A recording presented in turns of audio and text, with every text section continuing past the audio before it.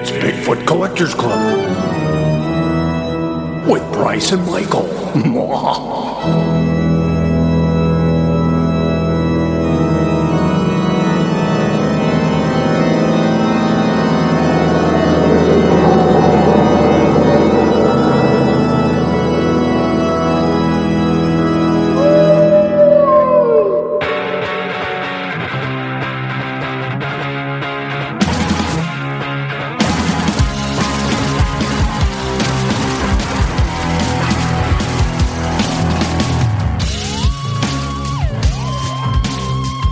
I know a ghost story or two.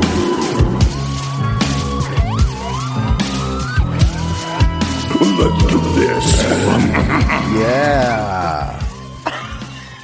What? Why do you always start every episode with yeah? Because it makes me feel good. You're becoming the Kool-Aid man. Oh, yeah. Oh, yeah. Bryce just told us something we can't share. Another top secret Suck project. it, fans. This guy is so full of mystery. Sometimes it's fun. Sometimes it's tragic. Yeah. But he does. The only thing he's told me is that he liked 311 when he was in high school, and then he gets mad that I keep bringing it up. That's all you need to know about me. That's the only thing I know about him because he won't share more about his life with me. Welcome back to another episode of Bigfoot Collectors Club, the show where we talk to amazing guests about their personal paranormal histories and share stories of high strangeness. I'm your host, Michael McMillan. With me always is your other host, Bryce Johnson. and our super producer, Riley Bray.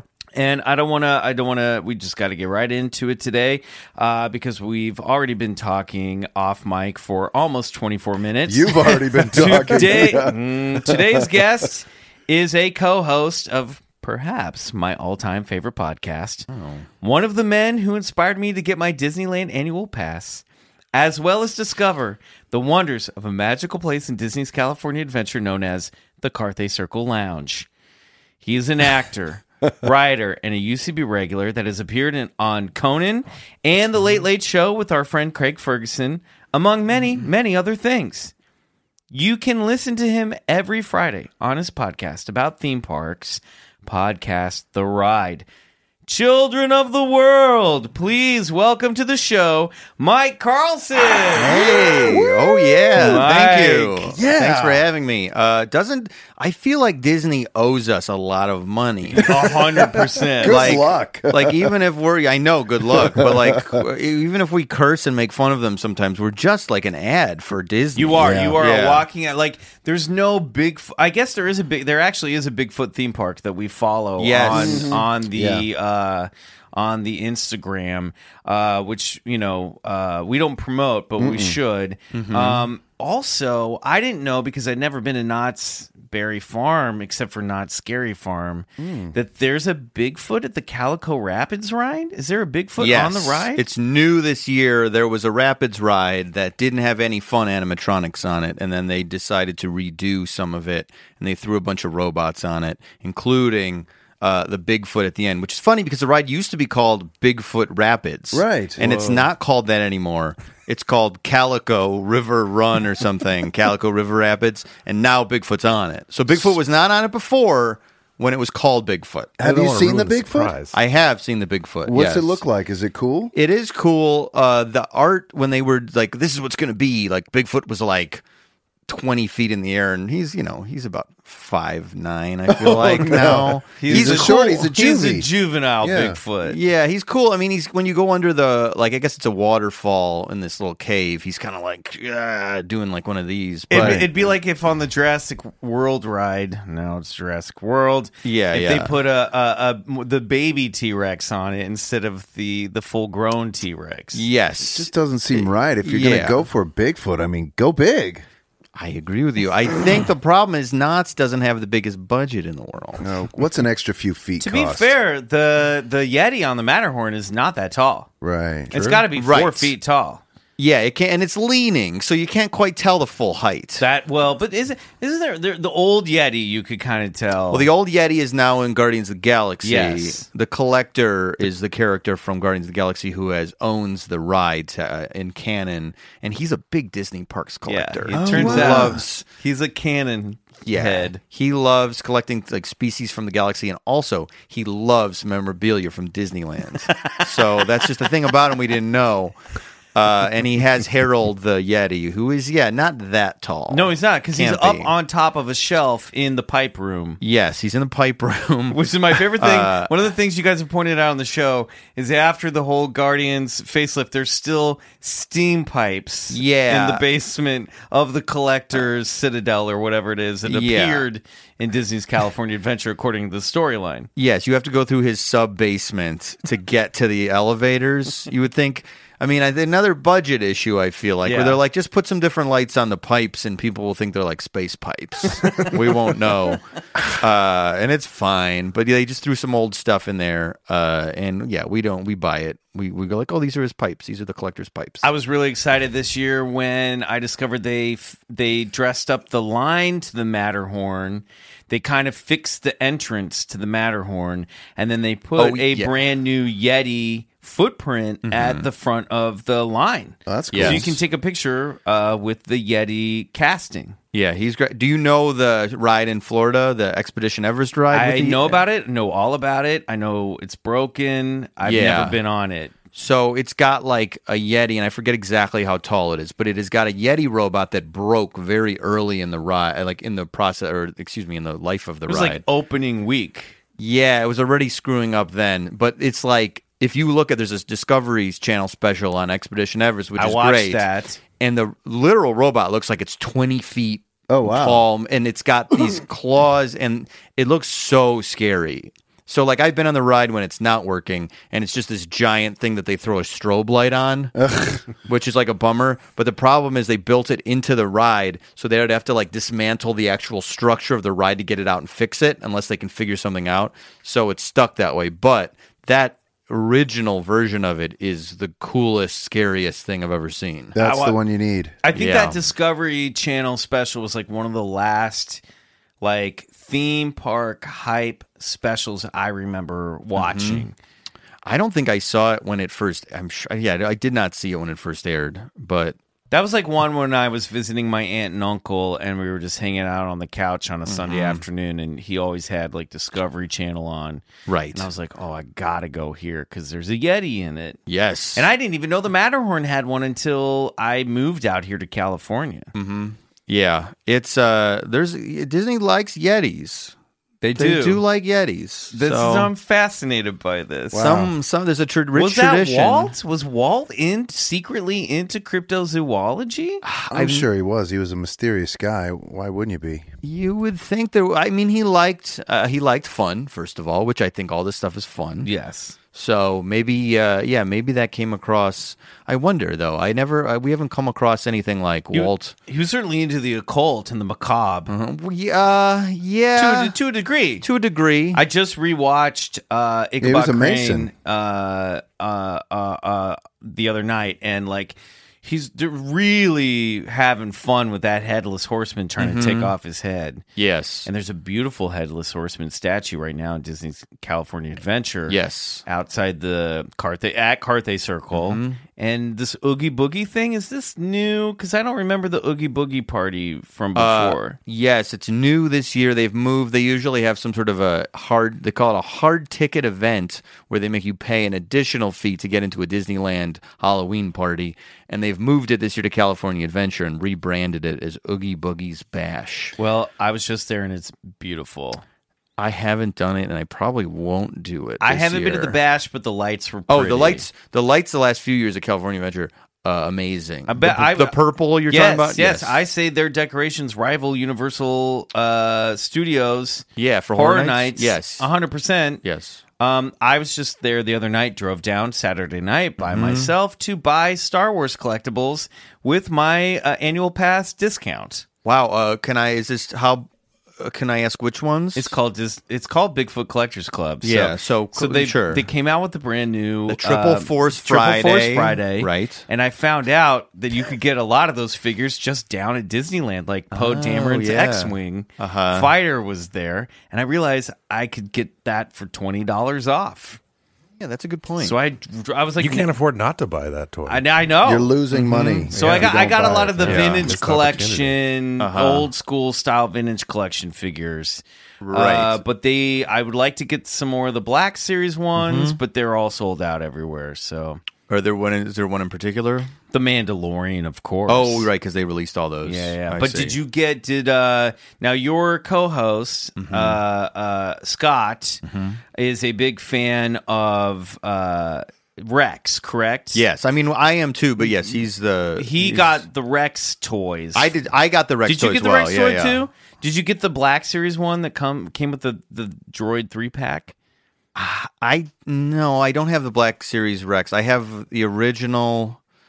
I forget the '90s Rex that they sold in the parks. And you then have the DJ Rex. I just have the full DJ Rex and then that one. Scott's got, I think, all of them. I think he has all of them. And the there's Funko a pop Rex too. Yeah, there's a Funko Pop. All right.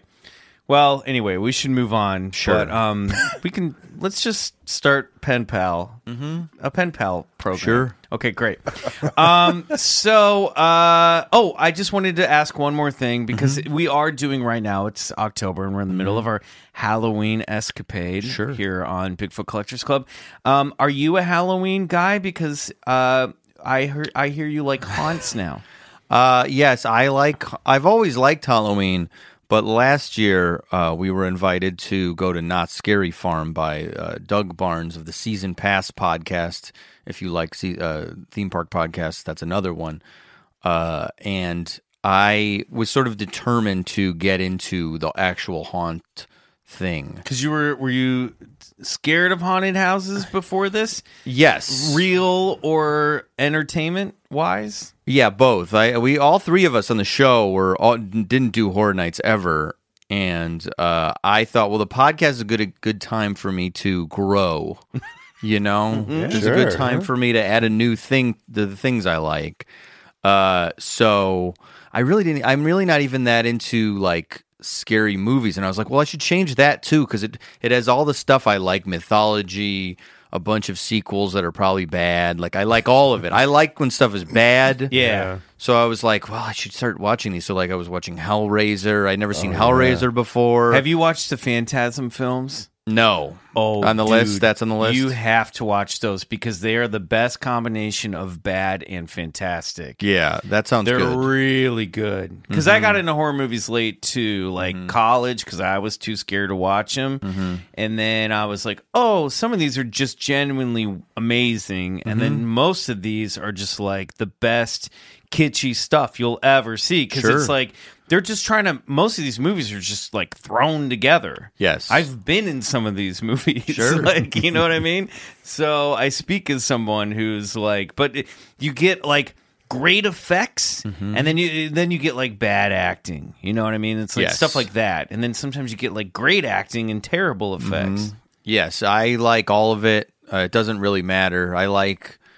I'm trying to think of a good example of a non-horror movie that's like that. I mean, like Star Trek, honestly, is kind of like that, where like there's some hokey shit that doesn't work, and I like it just as much as like the best episodes of any of it. Sure. It's all good. It doesn't really matter.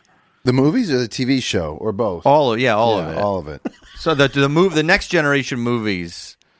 Which There's I've seen like every other one. I was not a huge Star Wars fan, never a big Star Trek guy.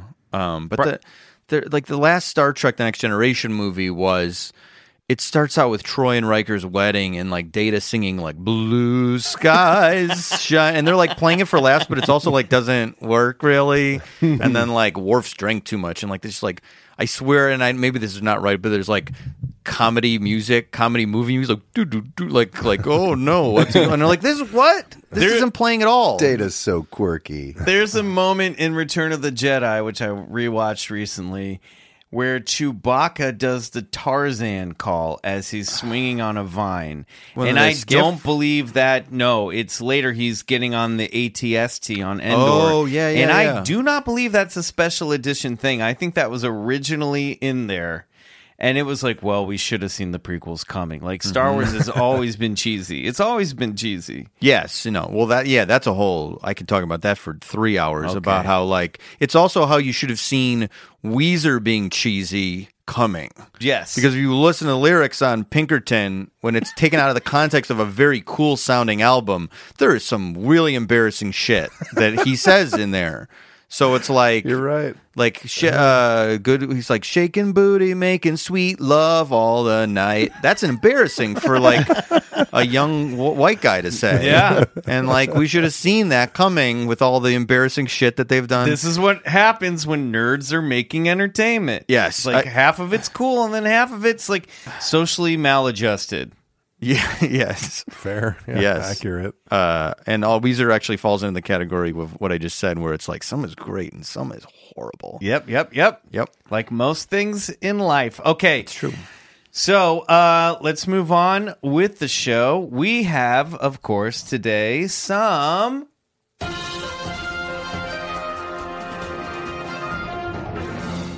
Say News. So this article jumped out at me, and boy, oh boy, is it good. The headline was great. And then when I got into the article, I was like, fuck, this could be an entire high strangeness of itself. Yeah, it was a good This one. is from CNN Travel. The UFO seekers flocking to a remote Thai hilltop in search of Buddhist aliens. Nakhon Sawan, sorry if I butcher this shit.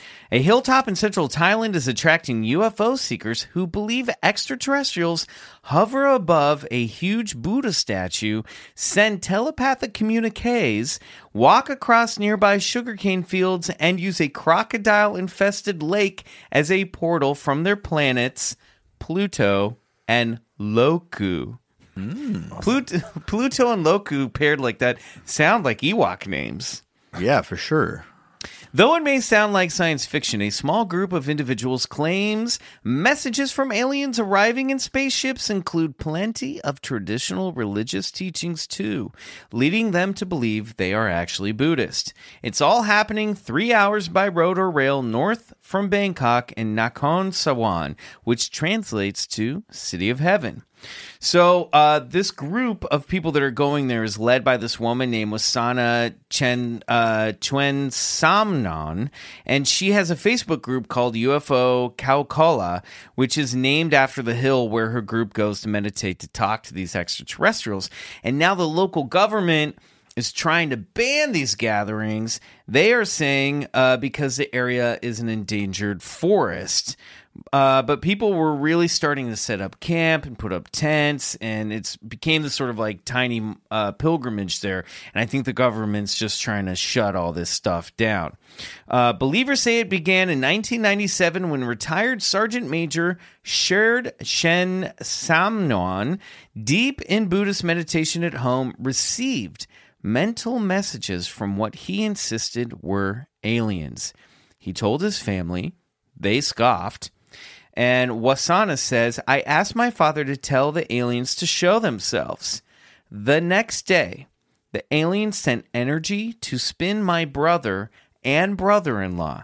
She says the two men were yanked up from the living room sofa and spun simultaneously like whirling dervishes out of the house and into the yard. Well, that'll do it. There's proof for you. So apparently Wasana, the daughter, said that while all of this is happening, she looks up out of a dining room window and she sees a silver UFO hovering over the house. So her dad starts to telepathically commute with these aliens over the next 3 years, dies in the year 2000, but not before he passes his abilities on to Wasana, the skeptical daughter, who now leads this group. And most alien encounters are reported near the family's home on the outskirts of Nakhon Sawan at Kaukola Hill amid sugarcane fields and Bueng Barafet Lake, which villagers warn is crocodile infested. This is the lake that apparently is used as a portal for these aliens to come out of. The aliens are described as slender, little silvery humanoids. Illustrations depict them standing upright on two legs with two arms and a bulbous bald head with a pointy face topped with a single antenna. Huge, glossy, almond-shaped black eyes gaze above a thin nose and a miniature mouth.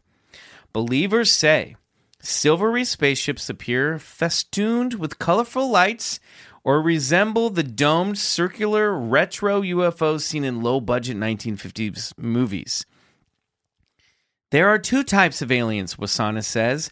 One group is from the planet Pluto. The others are from a planet named Loku. Pluto aliens are made of energy, can appear in physical form, and are able to teach humans. Loku aliens have a physical body and knowledge of high technology. They work together.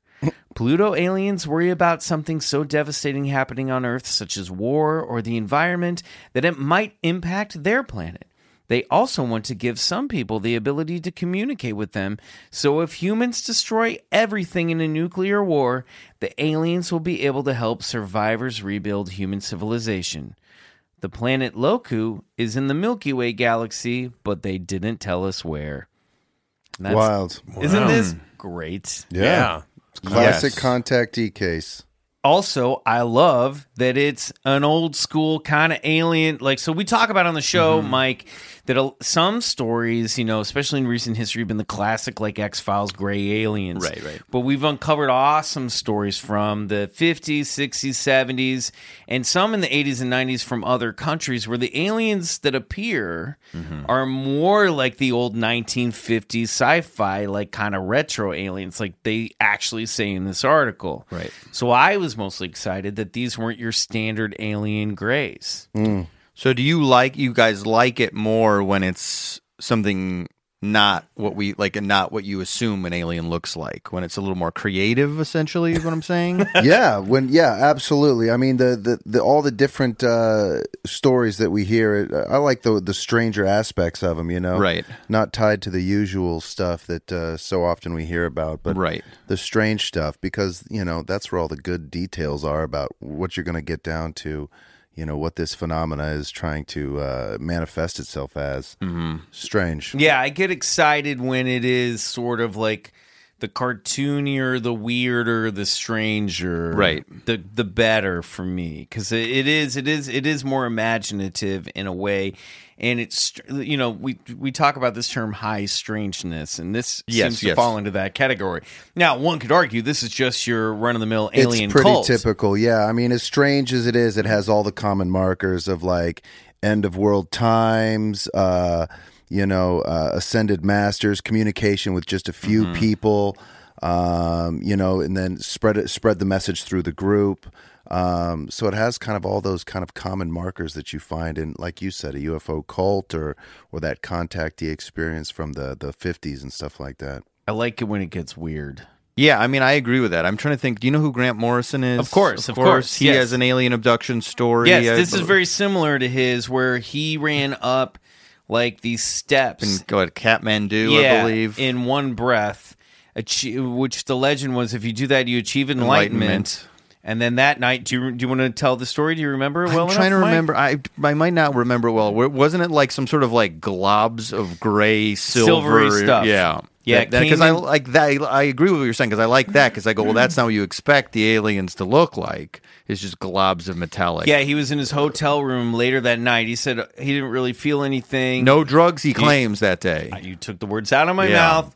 And then these globular silvery orbs, Bryce, came into the room and downloaded this information in Grant Morrison's head. That's wild. And then started to communicate with him, and they were like, where do you want to go? Yes. And he said, take me to Alpha Centauri. And they'd like beamed him around, and he was like floating around this planet that was like, had this massive civilization. You could see the lights from all the cities down there. And that comic inspired a lot of what happens in the Invisibles. which I've told you got Yeah, to read. you gave that to me. That's an incredible comic. Yeah. All right. If we keep going down this path, we're going to start talking about old Ken Mitch Rooney and our Mighty Mutanimal It'll friends. happen again. So, what do you think about this, Mike?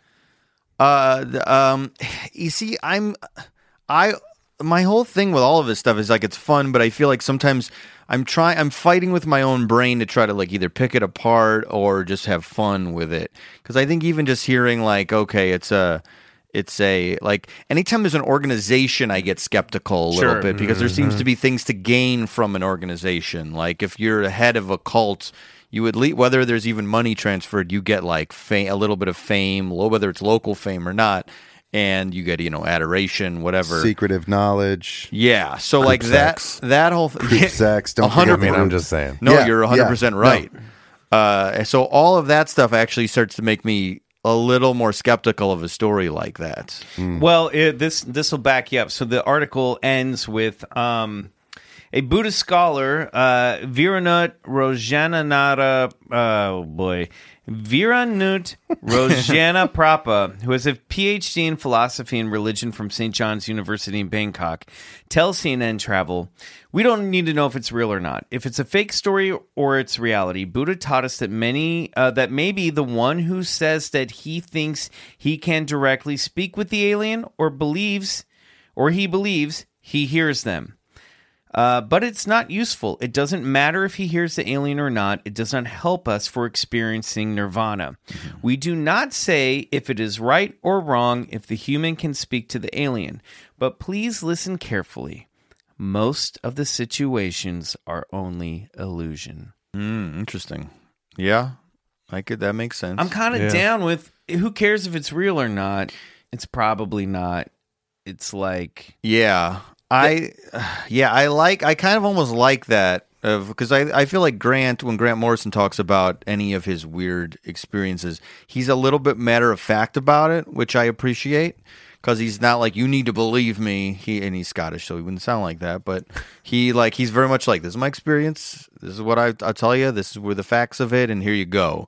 So I almost kind of like that. It's not like he's saying, well, maybe it's not true. He's just sort of, I don't know, it feels like less pressure, and that makes it feel like less pressure too. Yeah. Because also it's like, we've all had like weird stuff, weird dreams, and like at the end of the day, it doesn't really matter exactly what it was. Half the time I can't understand what real people are trying to tell me. Yeah, you're getting a feeling. You go out on a date and you're like, I don't know if this person likes me or not. Yes. You know what I mean? So if you're talking to aliens and getting something out of it, why not? Yeah. Just don't hurt anybody. Don't hurt anybody. Don't manipulate anybody. Don't maybe profit off of people looking for answers. Agreed. That would be nice too. But in general, like if you're like, I'm visited by aliens every night and it's fun and I'll tell you about it if you want. Yeah, like, I got some good stories. I'm just picturing you on a date with a Buddhist alien trying to figure out if it likes you or not. Just sitting across the table. Believe me, I would. I'd be like, oh my God, I honestly thought this was the one. I don't know. I thought she would be, out of all of them, the one. Yeah. But, all right, we're going to take a quick break. When we come back, we got to talk to Mike Carlson about his personal paranormal history. Oh, yeah.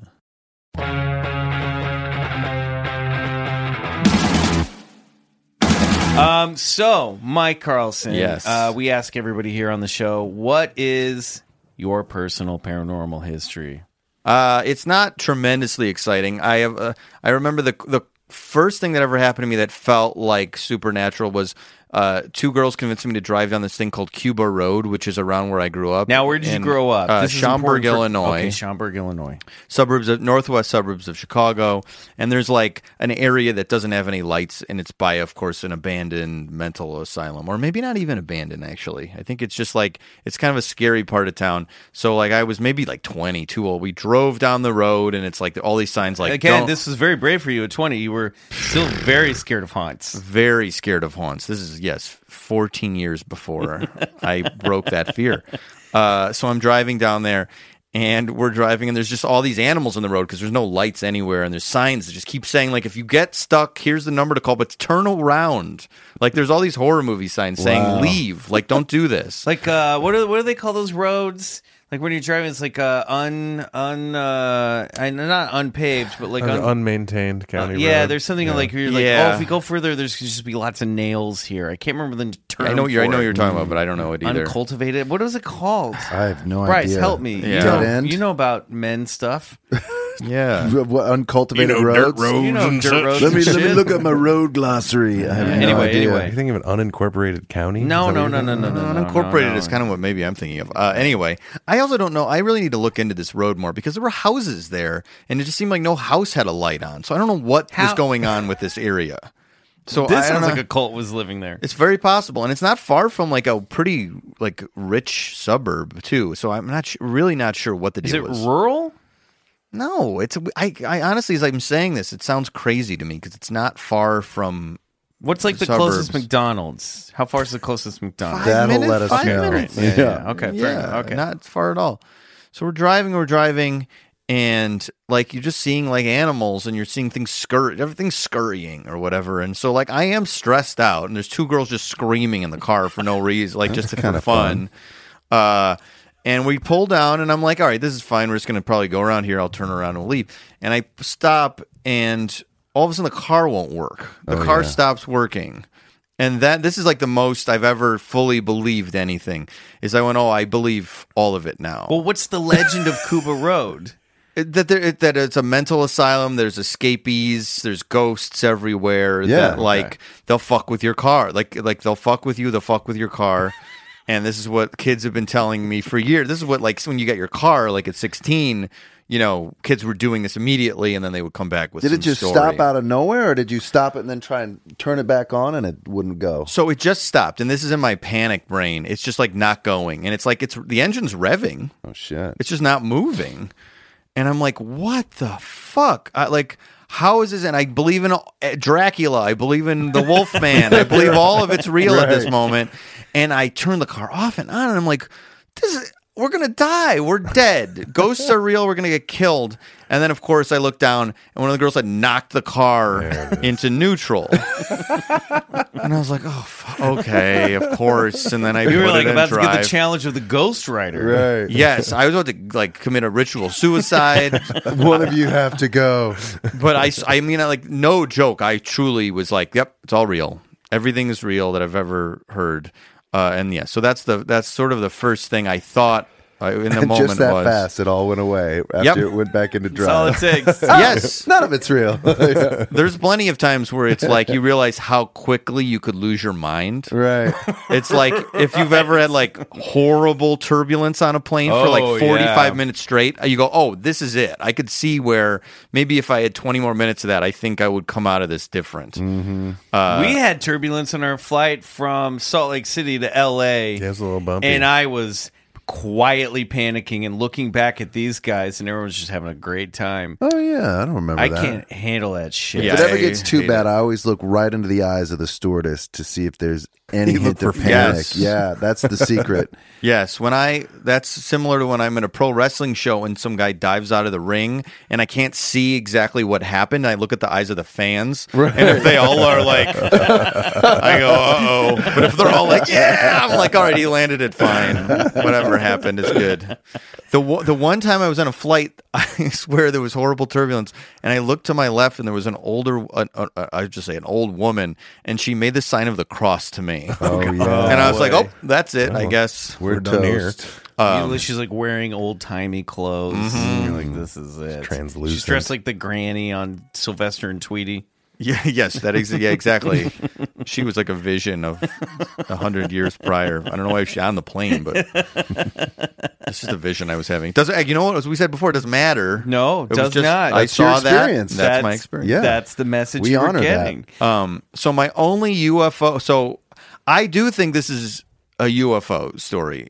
I was sitting. It was coincidentally right by Universal Studios. My friend lives essentially across the street. If you know this area, like it's on the other side of Lancashire, and there's a big park field. And we were just standing. I was talking to my two friends. They were back to Universal Studios. I was looking toward Universal Studios, and this was the park was closed. This is about 7 years ago. And all of a sudden, I'm looking up by like the Sheraton or one of the hotels there, and I see like above the hotel, a light just appears, like a brilliant light just appears and shoots into the sky. Whoa. Oh, fuck yeah. Straight up. Wow. That's not And I normal. was not drinking. There was, just like Grant, I was stone cold sober. And I went, wah! And I made that noise. They turned around, of course, saw nothing. And then Too soon. I mean, it's too fast. Too fast. Yeah. So like they were just like, huh? And I was like, there was a light appeared and then shot out of the atmosphere. What is that? Well, Right. what did your gut tell you it was? It's some sort of an alien thing. Yeah, Well, totally. alien Follow that. shit. Let's follow that white rabbit. Where does that? So what? That reminds me of the Temple of the Mount UFO video, just like yours. Did you ever see that? I don't think I have. Right over the Temple of the Mount, this light just appears sort of out of nowhere, and people are like doing the whoa, just like you were doing. I thought and then that it just one was a confirmed hoax. I think and then it that's just confirmed hoax. shoots up. Confirmed hoax? Was it? I don't know. I don't think think so. so. I think it was some Really? CGI. Well, there goes my credibility. Proven fake. Proven shoot. fake. Well, it's a good one. February, It's an February exciting 21st. video. But it does illustrate what you're talking about. Right. The idea came from somewhere. Right. Yeah, they stole it from another They site. stole from you. Stole it from Or me, Mike's yeah. brain. Yes. Because my instinct is like, and I don't want to lead the witness here, but like that, I'm like, because you hear stories about people like in San Diego, there was we haven't done this on the show yet, but there was like a mass group abduction that happened in the Del Coronado Hotel. At a UFO conference. At a UFO conference, they all experienced. What year is this? Not too long ago. I think This- like 20 years ago in the, Yeah, in the about late 20 80s or something, right? Yeah, 90s, I Yeah. think. Yeah. But maybe there was like, that was like somebody abducting someone who was like on the 17th floor or something. Interesting. I don't know. I don't know. My But feeling. they all recalled the same experience. But They fo- all, for mostly the same experience. Yes. It's like we'll talk. I think we're talking about this in another section. Dan Aykroyd. There's a We'll New talk York. about, we can talk about all this Sure. now. There's a New York. Like he has this. There's some like what you probably know this. Linda Bryce Napolitano. Yeah, that's right.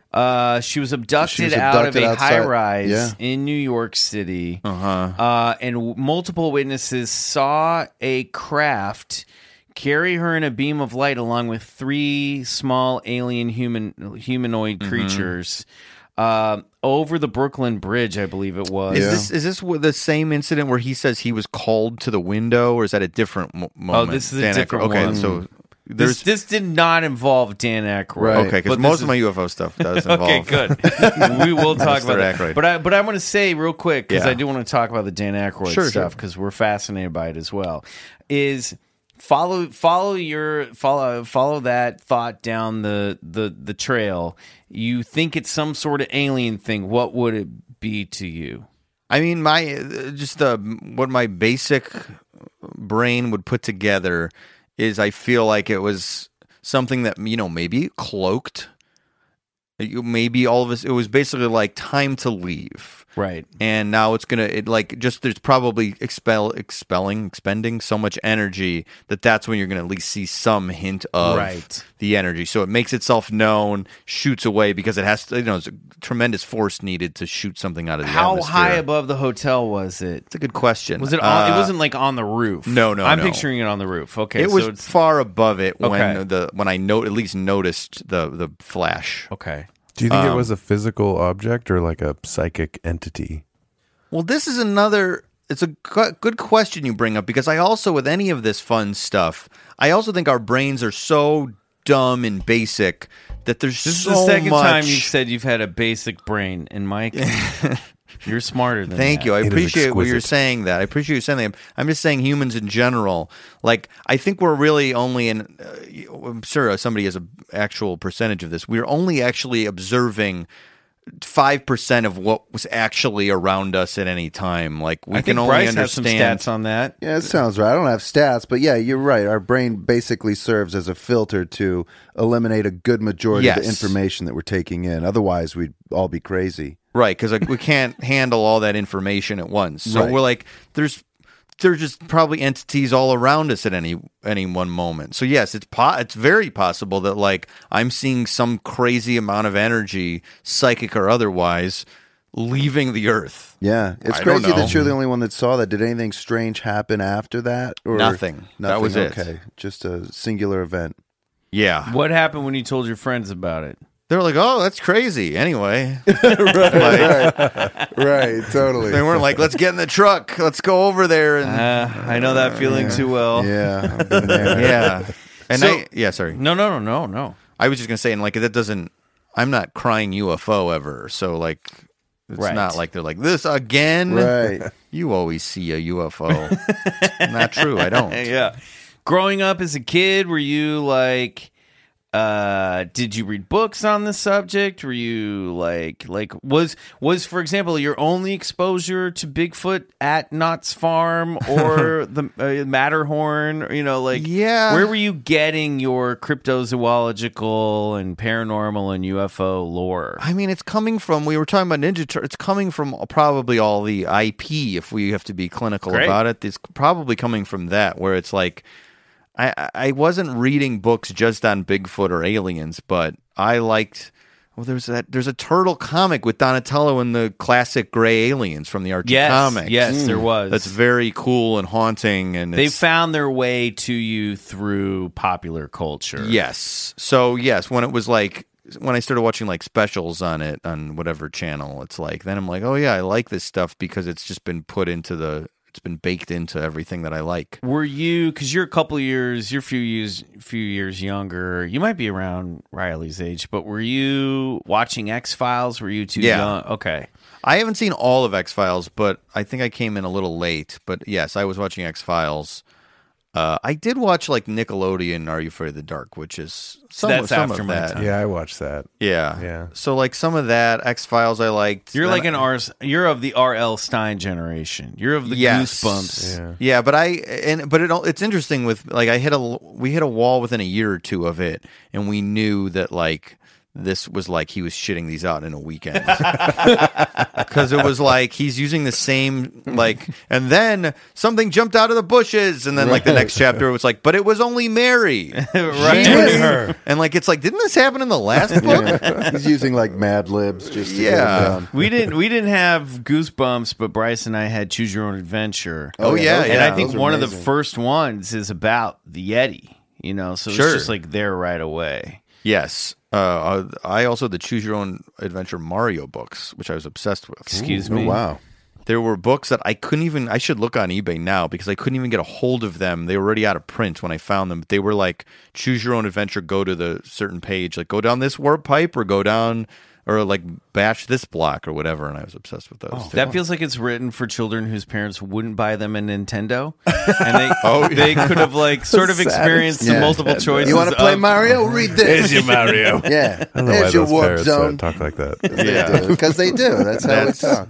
They're from New York. So of course, Dan Aykroyd, big part of pop culture. Oh yes, I mean, course. it's funny when you go back and watch Ghostbusters, of which he co-wrote. Clearly, he from the get-go, like the dumb choices that would come later in Star Wars, we should have known where Dan Aykroyd was ultimately headed with all this stuff.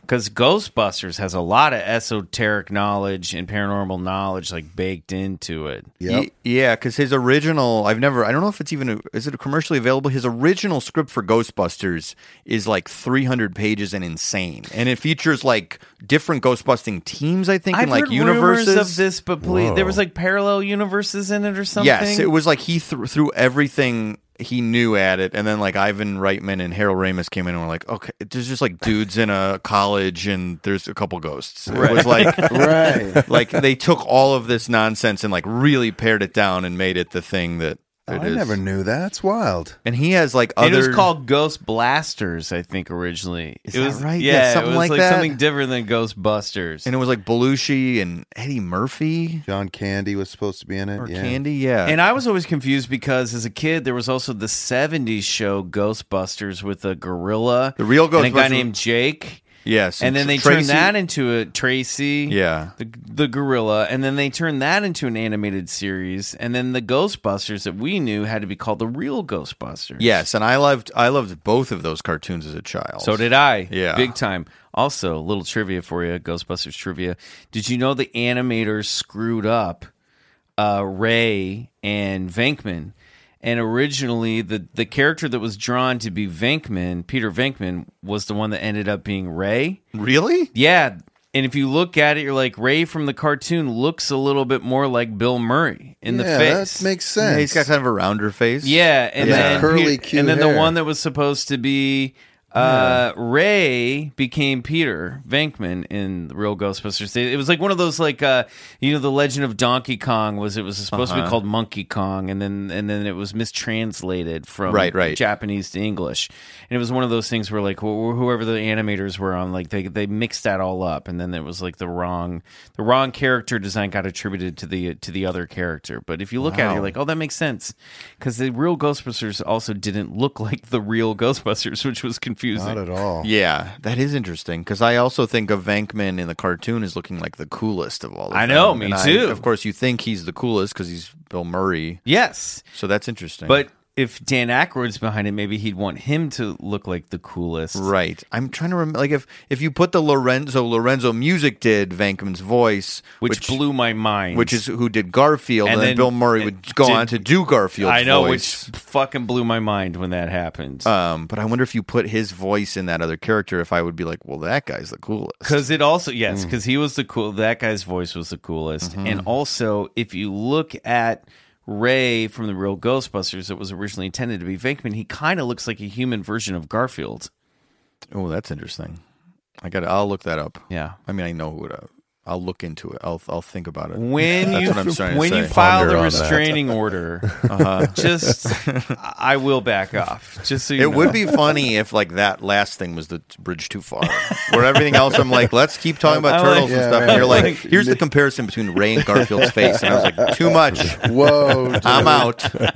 So I got to preface this by saying, boy, Dan Aykroyd, we'd love to have you come be on the podcast. He's got to do the Yeah, pod. man. But boy, oh boy, he's into UFOs and Crystal Head vodka. Crystal Head vodka, which I believe is sort of the unofficial vodka of Horror Nights this year, because it is everywhere in the park. Oh, awesome. Really? Yes, the drink I had it in it. It was out. It was in City Walk. It was And they have a everywhere. Ghostbusters maze. Yes, that makes so much sense. He was on the red carpet at the premiere Oh. night when I was there. So, and he's got his vest on, and he's so interesting, because, like, very rarely do you see, like, a kooky occult guy who's also, like, a ruthless businessman. And I don't know that he's ruthless. I just mean Yeah. he's so savvy when it comes to, like, owning things, and, like, I'm very interested in that, like, separation from a creative guy who's a crazy businessman, which I guess you could say is like a Jimmy Buffett type, but then also, like, is hardcore into supernatural stuff. Oh yeah, have you seen Dan Aykroyd Unplugged on UFOs? I have it. I own it. I own the DVD of it. You haven't seen it? No, I have. Oh, okay. I own okay. it. I thought you owned it, but hadn't watched it. I have, yes, of course. I watched it on Netflix like 7-8 years ago. When it's not available on Netflix anymore, but you can get it all on YouTube. YouTube. And it is. Have you talked about it on the show? We have not. We've never brought it up before. It's all on YouTube, and it is like 90 minutes long. It is Dan Aykroyd being interviewed by this gentleman who I have some information about, because I looked him up today and I found some really great stuff. This is 2005. Extreme close-ups of Dan Aykroyd. Oh my God. And Dutch angles where you're like looking up his nose as he chain smokes and talks about the alien UFO conspiracy. Perfect. Yes, and do you know where he is? No. Because I've pieced it together. Okay. He's wearing his outfit in, I assume, a trailer on the set of Christmas with the Cranks. Oh my God. So he's got a red vest. That's amazing. And, like, because I looked it up. That's It's like what he watching. 100% true. He's wearing that in the movie, and he's clearly just in his trailer, and he let David Sarita into his trailer, who I think also may have reshot his parts of the interview later. Yes, just like the opening of Once Upon a Time in Hollywood, when it's the guy interviewing Cliff and Rick Dalton, and Yes. it's clearly, the joke is that clearly they reshot the guy's stuff later. The guy who's reacting to all of his their jokes and stuff. Yes, for sure. And David Sarita. So I'm saying, like,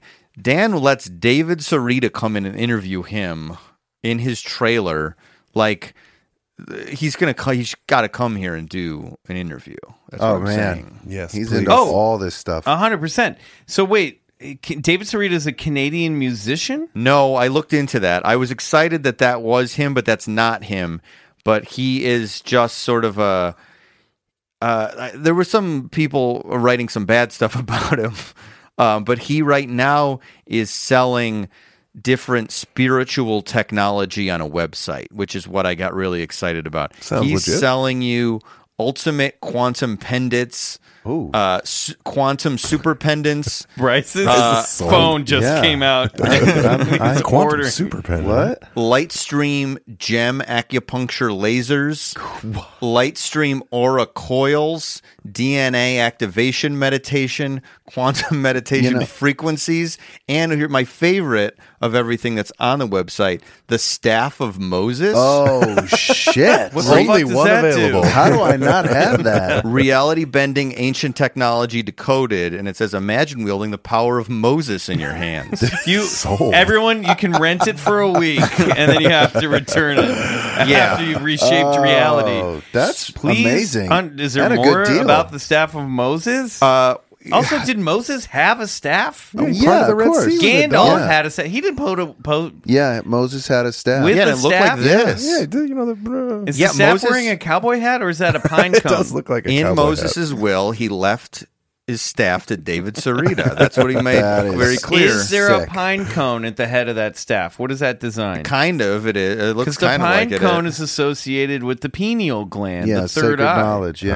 a it little does. bit, That's yeah. looking- Oh, that's an open kind of a pine lotus cone. vibe. Yeah, it's the Yeah. lotus. But there's a free webinar, and honestly, I just was like, let me look this up really quick before so I haven't watched. How much is the staff of Moses? Well, this is what's unclear. It doesn't really have a price on it. The other Well, things of course are not. It's priceless. Yeah. It's a soul contract. This is David. I think you could get David on the show for sure. Oh yeah. Look at those dreamy eyes. So yeah, it's just there's almost too much to unpack on here.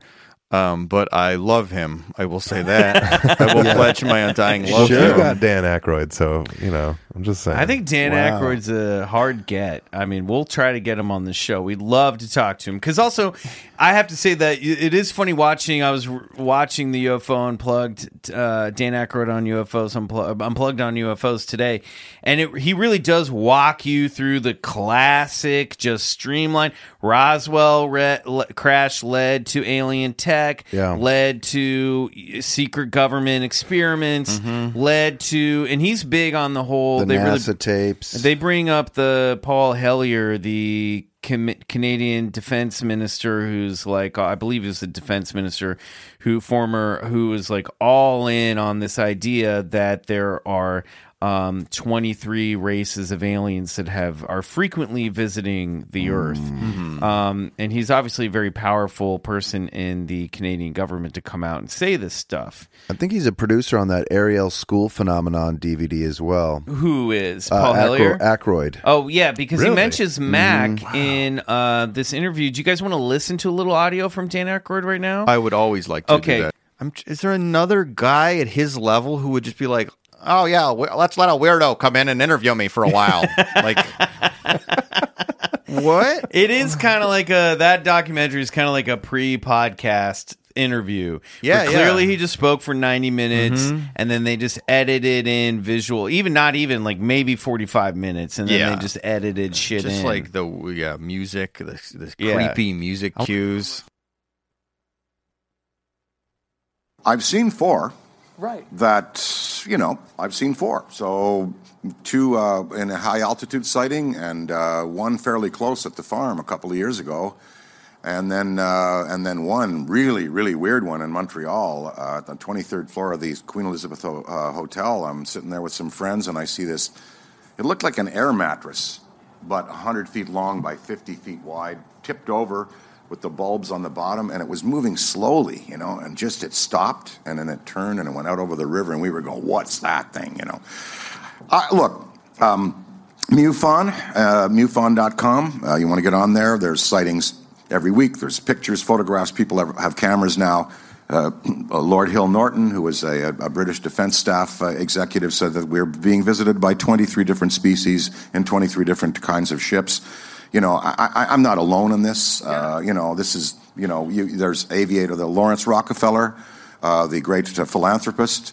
he would watch these things come down and park in front of his house up in Kykwit here, up the Hudson River, and they would wink at him, and he finally had to say, what are these things? And so he did a study, the Rockefeller report, and he went around basically paid some investigators to go around to sheriffs and law enforcement and pilots and get their stories. And if you want to Google a good one, Fortenberry Nash, Miami Herald, 1947. They saw 8 discs. They were flying a Capital Airlines plane from Miami, and it made the Miami papers. So there's thousands and thousands of people have seen. John Mack was a Harvard psychiatrist who was studying the concept of abductions when he died, and he wrote a book about it called Abduction. And there's a great movie about what he was working on at the end of his life. It's called The Aerial Phenomenon, and there were some school kids in Zambia, and they went out for recess. There were about 40 of them, and 2 orbs landed with creatures, and they came out and interacted with the children. And when they came back into class, they were animated, they were excited, they were disturbed, and the parents and the teachers were, what happened out there? So now they've gone back 20 years later just to re-interview these witnesses, and it's really a compelling piece of evidence, quite striking. Mm-hmm. So there you go. That's from the Build series, and I don't know who he mentioned, but but Paul Hellyer, who was the Foreign Minister of National Defense for Canada, he is the guy who is maybe there are 2, but he is. He is the guy who believes that UFOs are real and they're visiting the Earth. And he's written books about it. But the aerial school phenomenon right there. Yeah, that's such a great case. Not only because, they go back and they talk to these kids, like he said, 30 years later, but they all remember the exact same thing. Their story doesn't change, which means they're not making this stuff up, Right. But what's interesting about that case is, each person, each witness, they sort of describe different things. They remember for instance, some people saw 2 aliens, some people saw 1, some people saw them come close to them, some people saw them like hovering around the ship. So they all sort of experienced this phenomena through their own filter, which tells me that, this wasn't just exactly what, everybody thinks it was. Like 2 aliens that came out of 2 ships, and that's it. It was all experienced through each individual's own filter, and they all experienced it in a different way. Kind of like your encounter, the Universal Sheridan. Yeah, exactly. Mike. Before we move on to the next segment, excuse me, let's find out how much David Soretta is charging for some of this stuff. I forgot to add this. So, and it's all on sale, I will add real quick before we start. So, like, for instance, the all-purpose ultimate pendant 18-karat gold, this is what this is. Beautiful. It is $3,975. That's not bad. That's a good deal. That's not bad. It's all purpose, man.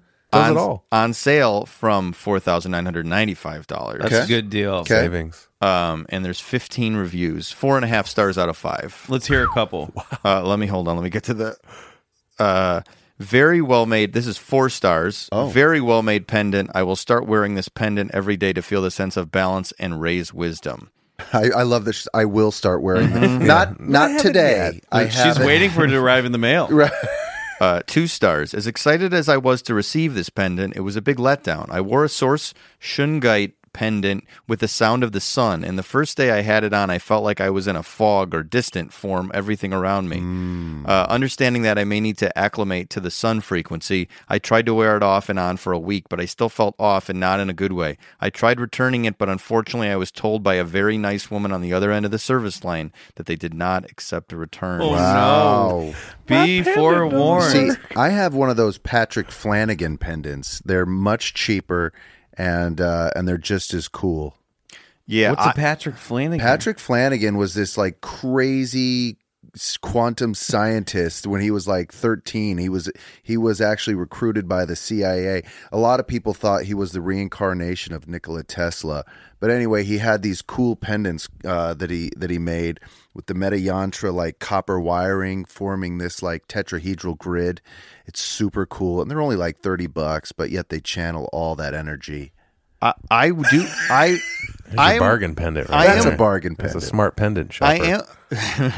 I am goofing on it, obviously, a little bit, but I do want to say that, as we were saying before, it doesn't matter what it is if it's giving you something, because like I have a room full of toys, and if I'm really analyzing what those are, it's the exact same thing as that. No, listen, I goof on it. Yeah, you just put the nail on the head. It's the energy that it's all comes down to belief and intention at the end of the day. Don't think that I haven't thought about buying Jabba the Hutt's His Katana barge. sail barge, Because I've seen the over picture. $1,200. A friend of mine has it, and I And haven't wearing seen it it around my neck. Yeah, So you acclimate to your sun frequency. yeah, Yeah. I mean that review just told me, honestly, just taught me that I don't know enough. I have more work to do. Yes. I have more work to do to Yes. understand half those references. Yeah. I have Okay. to pay for those.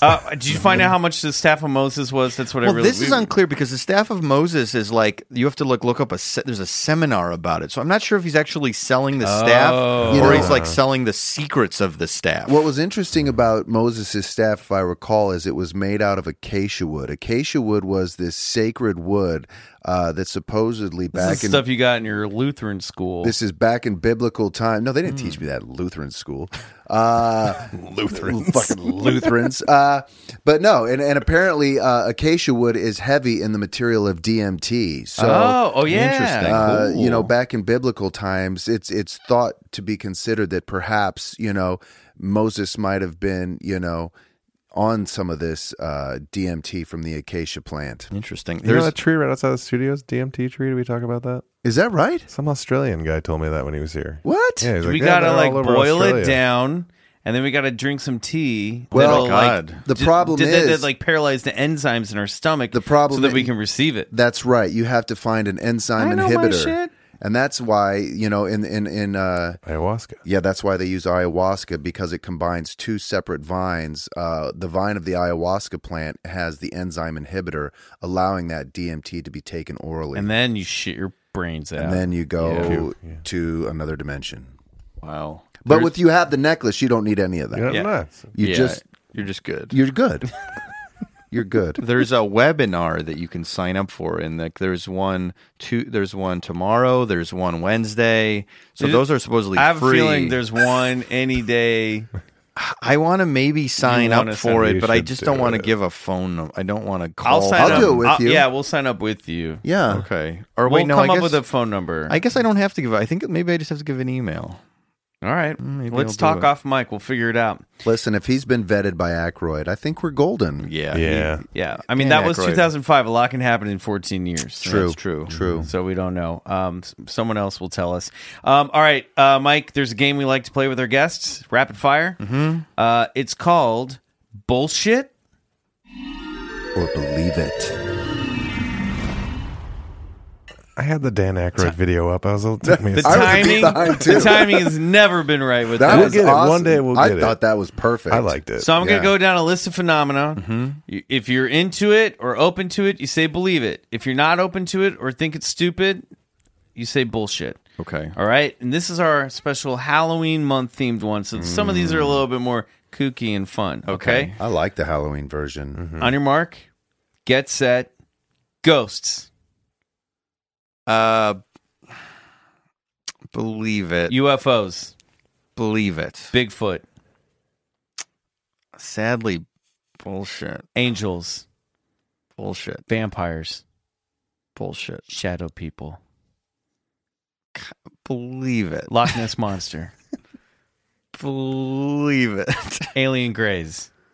I don't, like a standard. Yeah, I believe it is my instinct on that. Werewolves, Bullshit. parallel universes, Believe it. zombies, Bullshit. shapeshifters,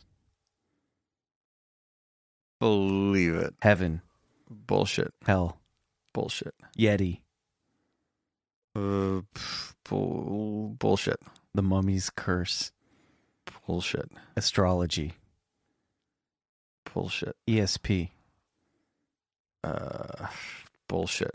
witches, Bullshit. demons, Bullshit. Atlantis, Believe it. Mothman, Want to believe it, but bullshit. reincarnation, In a sense, believe it.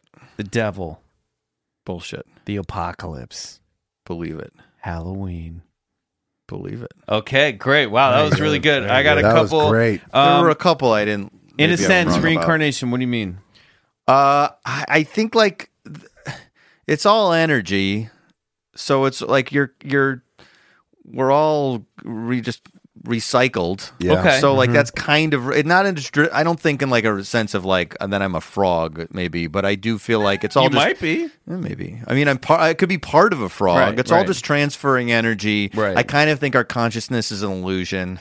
Okay, what do you mean by that? That's interesting. Unpack that a little bit. I kind of think that everything that I think like, because there's a debate of like soul versus body. I sort of think the soul is really just sort of our brain has contextualized everything that we're going through. Okay.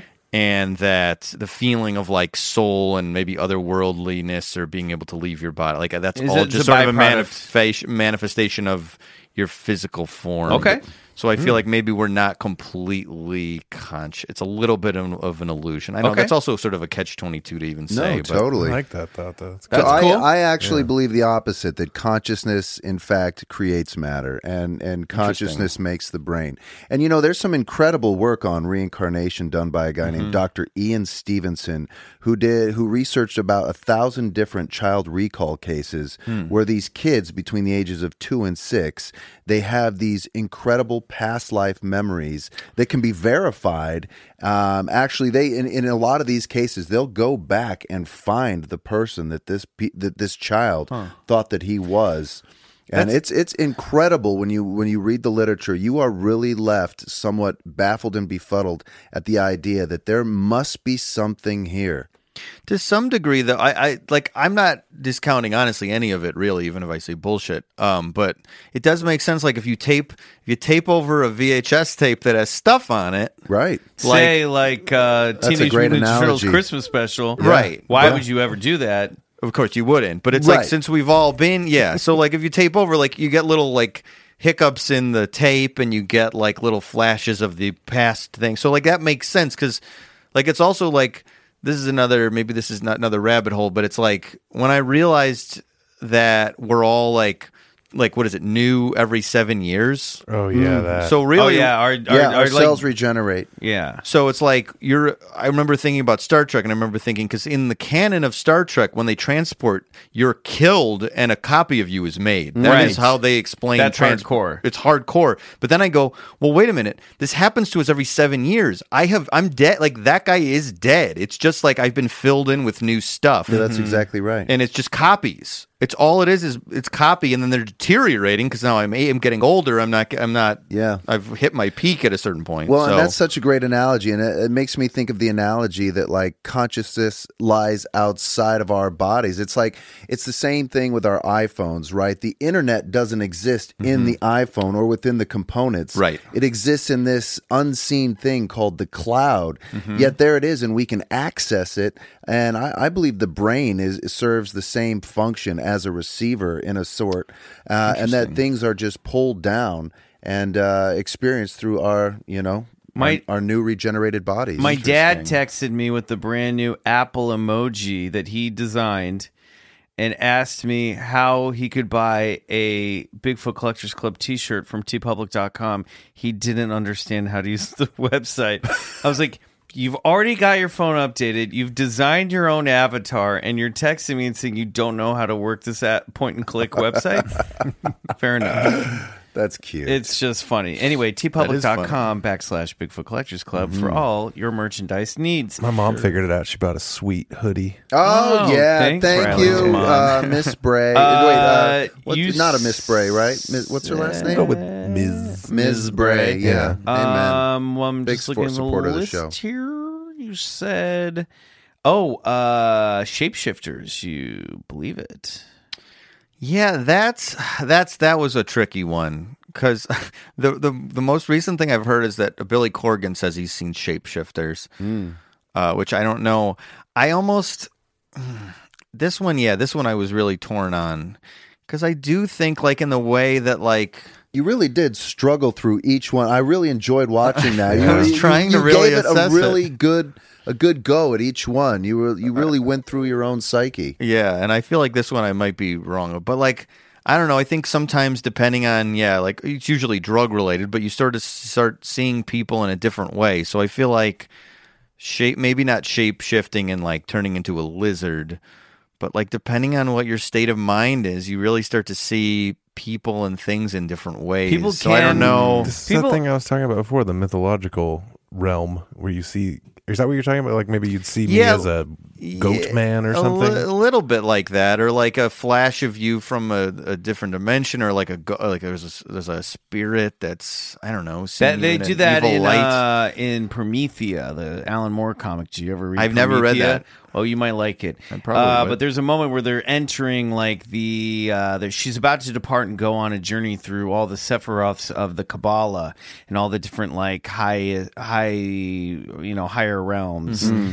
And like at the gateway before her departure, she starts to look around the park she's in, and she see the lead character, and she starts to see everyone shapeshift into what their mythological representation is by their archetype in life. And it's pretty cool. You know, the shamanistic view of shapeshifting and of medicine men wasn't so much that they would physically alter their bodies into these animals or creatures, but they would, using supreme empathy, they would gain insight into these characters or these different animals, psychic motifs, and they would empathize with the wolf and become the wolf, and so it wasn't really so much a matter of like turning in like a wolf man or like a werewolf, but it was becoming the wolf from their own, the animus. Yes, the animus from their own psychic perspective.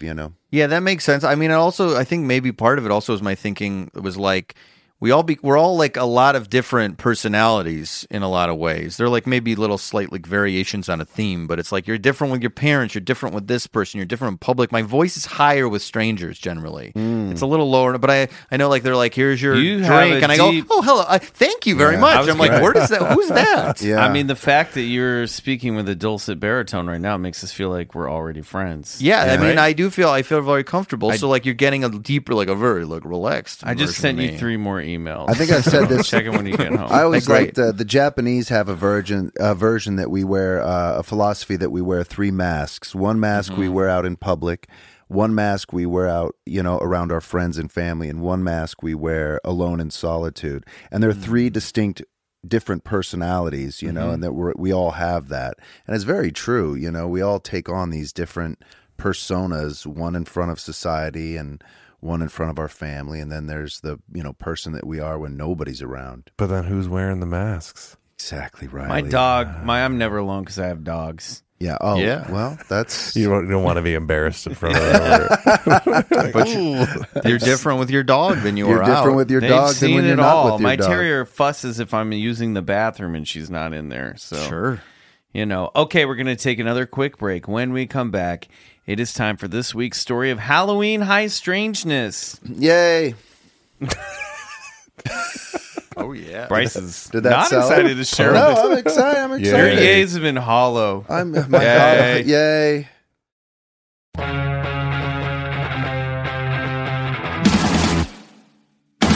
All right, Bryce. All right.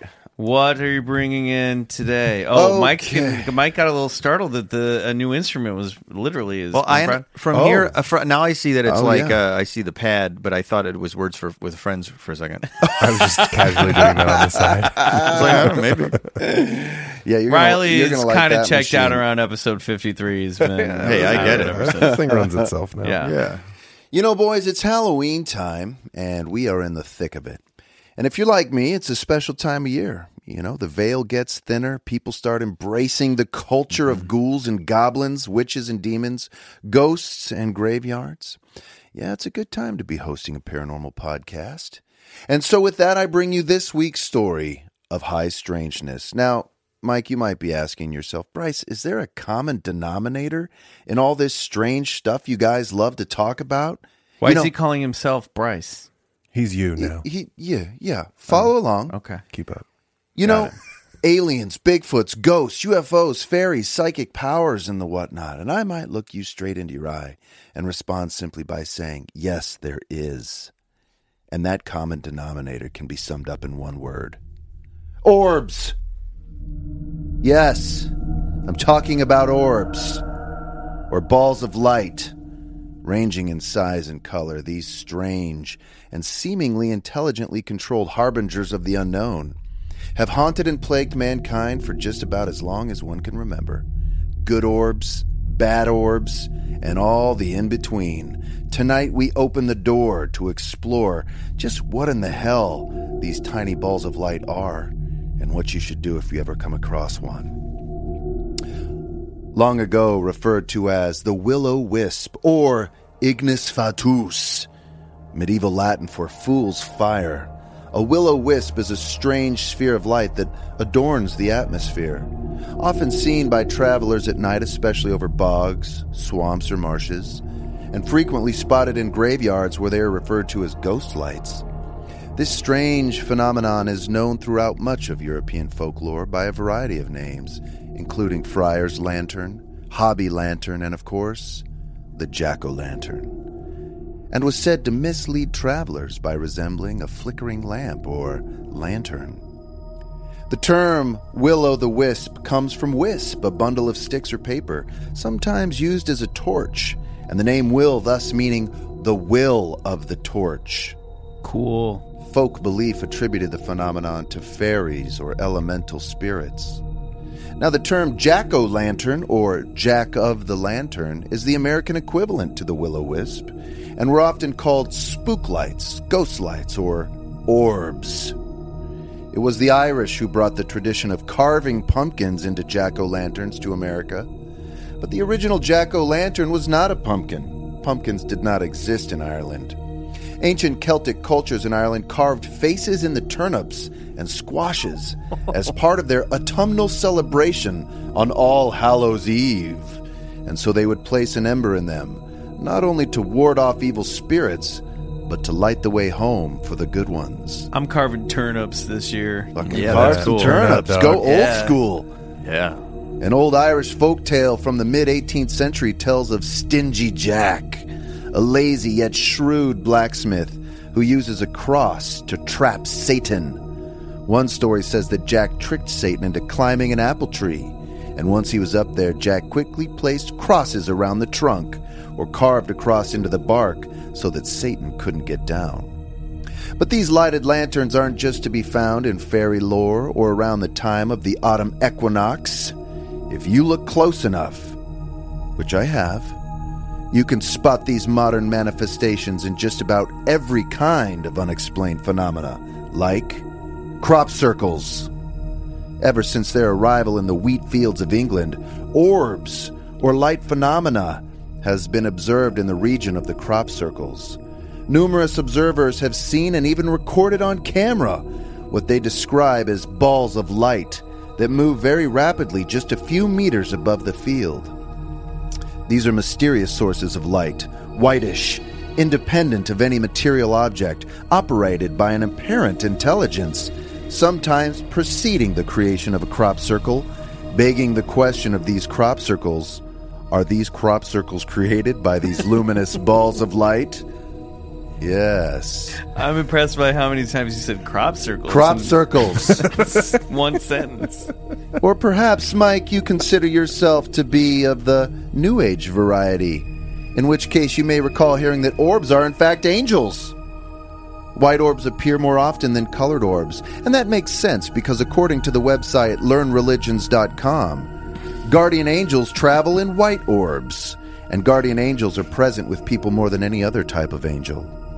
If a guardian angel appears to you inside an orb, it may be to simply encourage you that you are loved and cared for, or it may be to inspire you to have faith when you're going through challenging circumstances. Well, that seems all well and sweet, Bryce. But how do I know I can trust these orbs? How do I know they're not dangerous? To which I say, you don't. You don't know. Skinwalker Ranch, northeastern Utah. A ranch so perplexed by a variety of phenomenon, it's been hailed as the paranormal Disneyland. But of That'd be all, a good episode of Podcast to Ride. Yeah, really. there You you should go. do that. That's for you. But of all the strange occurrences, none were as malevolent as the orbs. Yes, the Shermans who own the property reported frequent sightings of colored orbs, specifically yellow, red, and blue. The strangest were the luminous blue orbs. Terry the rancher and owner said they gave off a crackling sound and provoked terror in nearby viewers. One night, Terry and his wife Gwen saw one of the blue balls approach a horse, spooking it mightily. The orb then came near the Shermans, seeming to inspect them. Later, they said that it looked as if there were two blue fluids inside the baseball-shaped sphere.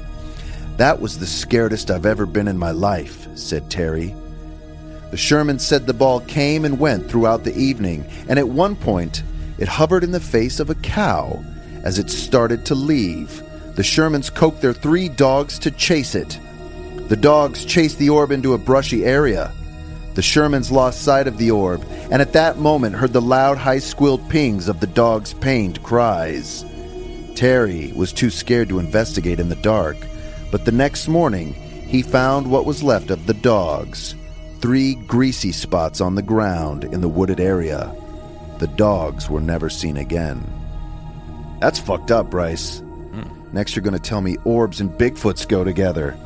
Yeah, to which I say, you're starting to get the gist of this. In the early 70s, a man, Ron Moorhead, and his friend Alan Berry made a secretive hunting camp in the High Sierra Mountains. A.K.A. where we go to make out. That's right. Lake Tahoe and Yosemite National Park.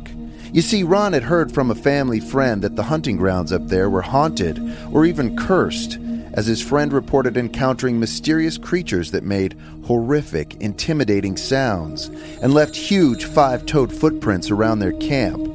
One of the men even fled the site in terror. So being the adventurer that he was, Ron set out to see for himself. Armed with a set of tape recorders and cameras, Ron and Alan wanted proof. Once their hunting blind was made and night befell the camp, it didn't take long for the mysterious beings to arrive from a nearby ridgetop. And though they evaded being seen by their own eyes or the camera traps, the creatures whistled, screamed, chattered, and vocalized towards the men several times. After the invaders faded into the night, Barry and his companions found large barefoot prints in the snow and pine. But most impressive were the vocalizations from which these supposed Bigfoots caught on tape cassette, which would become known as the Sierra Sounds.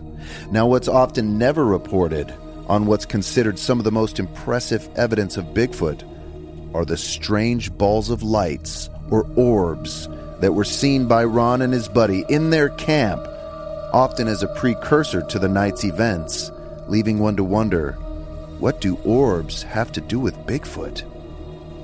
And last but not least, and providing more questions than answers, is the true account of the Israeli-born psychic who had the ability to bend spoons with his mind. I'm talking about none other than Uri Geller.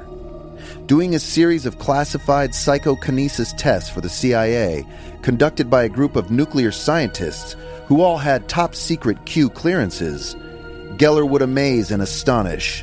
In the first test, high-quality lasers were fired at a target. Could Geller interfere with the beam? The second test, the scientists placed magnetic computer cards in a lead container and sealed it. Could Geller affect what was inside? From a declassified document, we find a quote from one of the scientists. The magnetic pattern stored in the iron oxide layer of a magnetic program card was erased. But what's more interesting is that each morning when the scientists came back to work, in keeping with the nuclear clearance security protocols, the scientists were required to report anything unusual that had happened overnight. That led to a huge problem. Several of the nuclear engineers reported seeing things they could not explain. These included items flying across the room, lights flashing, a 6-inch ball of light rolling down the hallway. One scientist reported seeing a flying orb, and another scientist claimed to have seen a large raven perched on a piece of his furniture inside his home. In other words, classic poltergeist activity. So disturbing were these revelations that 2 of the nuclear scientists quit their jobs.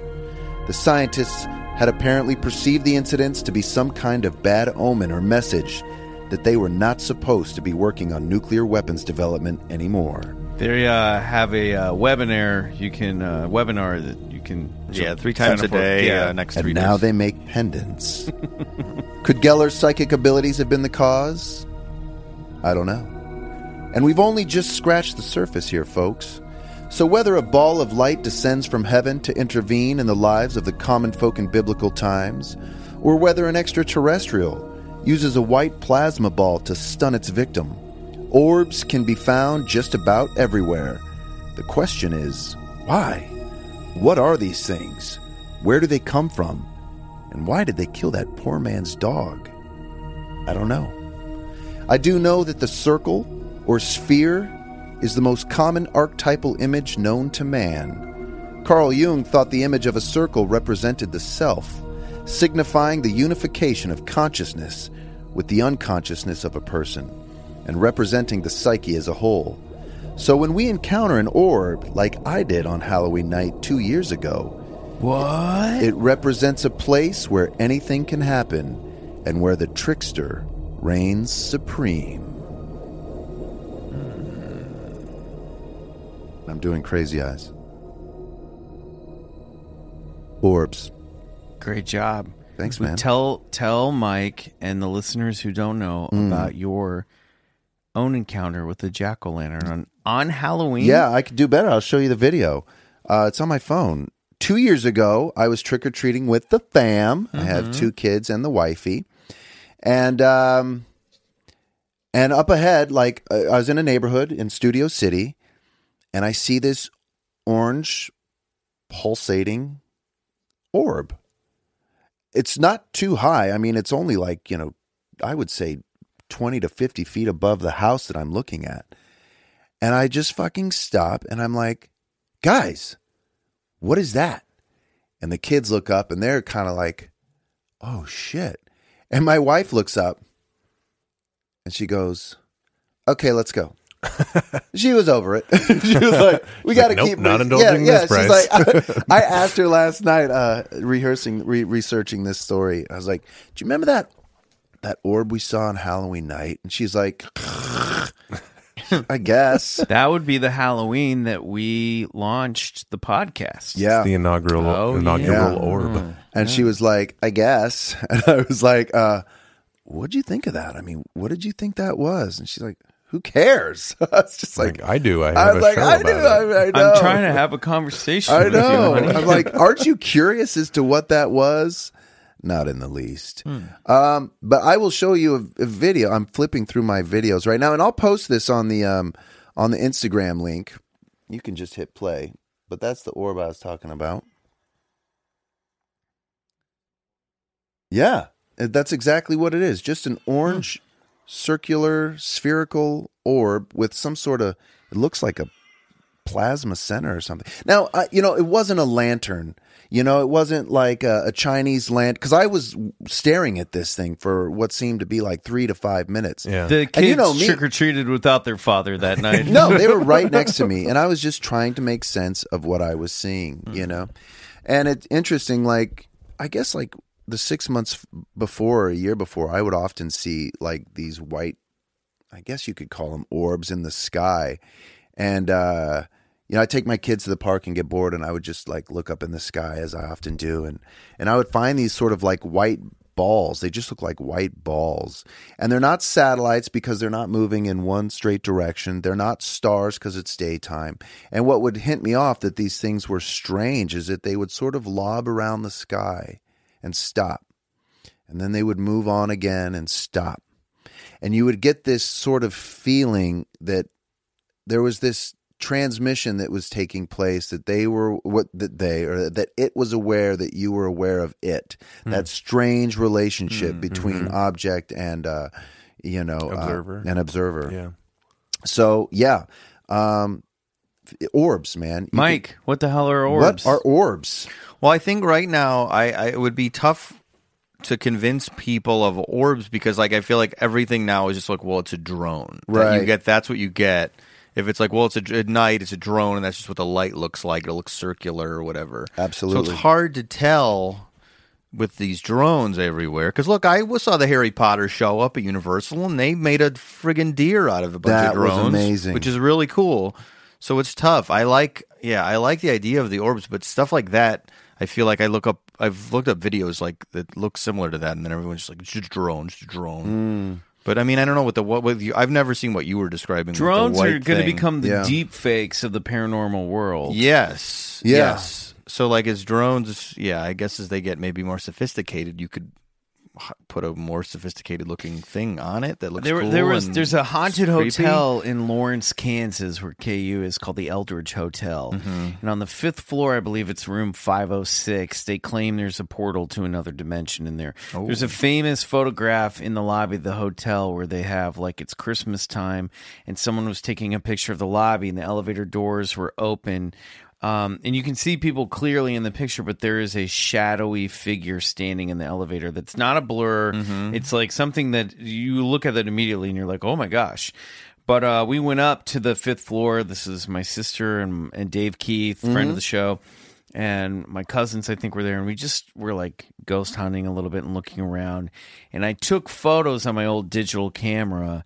And I got, in a couple pictures, a bright blue orb that it wasn't like a mote of dust, because it moved through 3 or 4 pictures and had a trail of light behind it. You could see the tracer of this thing moving through. That's the only real, like, hands down, okay, that to me was an orb and not like a particle of dust or something that I've seen. I'd have to dig those photos up. I don't even know where they are. But I mean, there's some crazy videos online, and I have a friend who's experienced, like, he has a family too, but these orbs just like going in and throughout his house, like, really? Oh yeah, just like floating around and then going through the walls.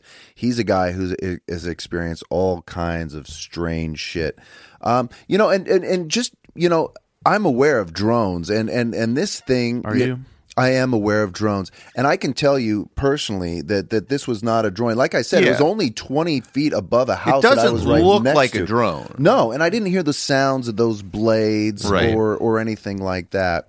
And one of the crazy stories is that Skinwalker Ranch thing. I mean, those as he tells it, those orbs that it just turned his dogs into viscous. I also don't like that he waited till the morning to find out what happened to his dogs. Well, I mean, he was so terrified, man. I mean, he was traumatized from all the incidences that happened on that ranch. Fair enough, but I'd be out in those woods. We hear it from alien invasion, like not, but even as you'll hear, like in biblical stories, a white ball of light descends from the sky, and so it's like it's the most like quintessentially classic paranormal phenomenon. That's exactly right. That's exactly right. I like spook light. Yeah. Spook light's a cool name for it.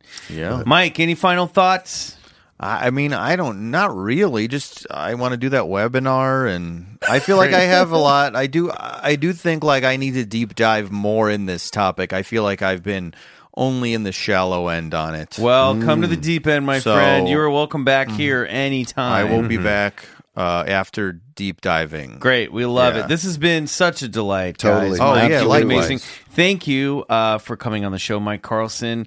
Definitely check out Podcast The Ride. Yep. Where else can people discover your orbs? Oh, I don't know. Twitter, I guess. Fat Carlson, PhatCarlson. I mean, that's on all the social media stuff. I think that's really all I have to plug at the moment. You're doing some live shows for Podcast. Oh, yeah, that's right, aren't true. you? Is this coming out soon? This is coming out soon. This is middle of October. The 19th in Chicago, which is where I'm from, and I can't remember the name of the theater, but it's the Chicago Podcast Festival. There's the show Action Boys, it's John Gabris and a couple other guys. They do High and Mighty as well. And then I forget. Aren't you going to Orlando to do And then 5 days later, we're going to do a live show in Orlando. When are you in Orlando? The 20. Well, we're going to be in Orlando. Oh, I don't know if I have to tell everyone my travel dates, but we're going to be. The show is the 24th of October. We'll talk off mic. We'll be around. We'll talk off mic. Sure, yeah. Okay. So that'll be fun. Great. Definitely check those out. Follow Mike on all social media. As for me, I'm McMills on all things. Please watch this season of Robot Chicken on Adult Swim. I wrote some episodes, did some voices. I also did the Dumb People Town podcast that dropped last week, so check that out. And Bryce and I are on the newest episode of Lizard People, which has just dropped or will very soon. Bryce and Riley, any plugs you guys have? Other than that, Nope. Spindrift tried to go on tour and we broke our van down. And Oh, canceled all the brother. shows. It was a huge bummer. well, that's too bad. Hey, guys, We'll try again. We'll be back. Listen, we've been asking for these. Don't forget to send in your Halloween stories to BigfootCollectorsClub@gmail.com. Mark them Halloween stories. And if you can leave a voice memo, keep it under 5 minutes. Record a voice memo, send it to us. That would be great to actually hear your voice. If you don't feel like doing that, email us. But we want to hear scary stories, Halloween memories, whatever you got, so we can put it on a special L-Files episode at the end of this month. Mike, thanks again. Hey, do you want to stick around and join us on the other side? Yes. Okay, Sweet. great. I want to thank you, our listeners. Until next week, this is Michael McMillan for Bryce Johnson and Riley Bray. Good night. And go get regressed.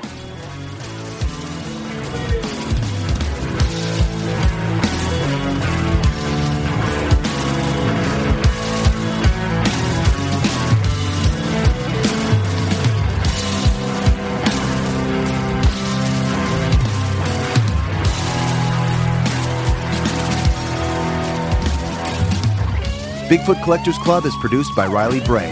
Our theme song is Come Alone by Sun Eaters, courtesy of Lotus Pool Records. If you like the show, please rate and review us on iTunes. It really helps get the podcast to more listeners. To support the show, check out our Patreon page at patreon.com/Bigfoot Collectors Club and unlock multiple reward episodes every month.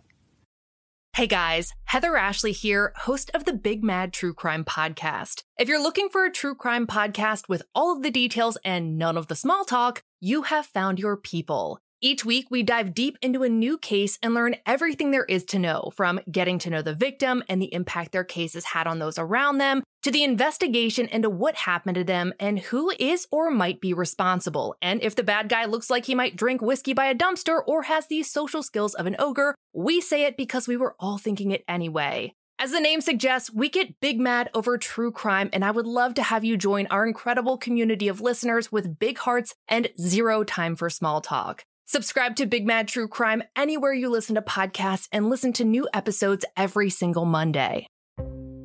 Hey, this is Eric Malinsky, host of the podcast Imaginary Worlds.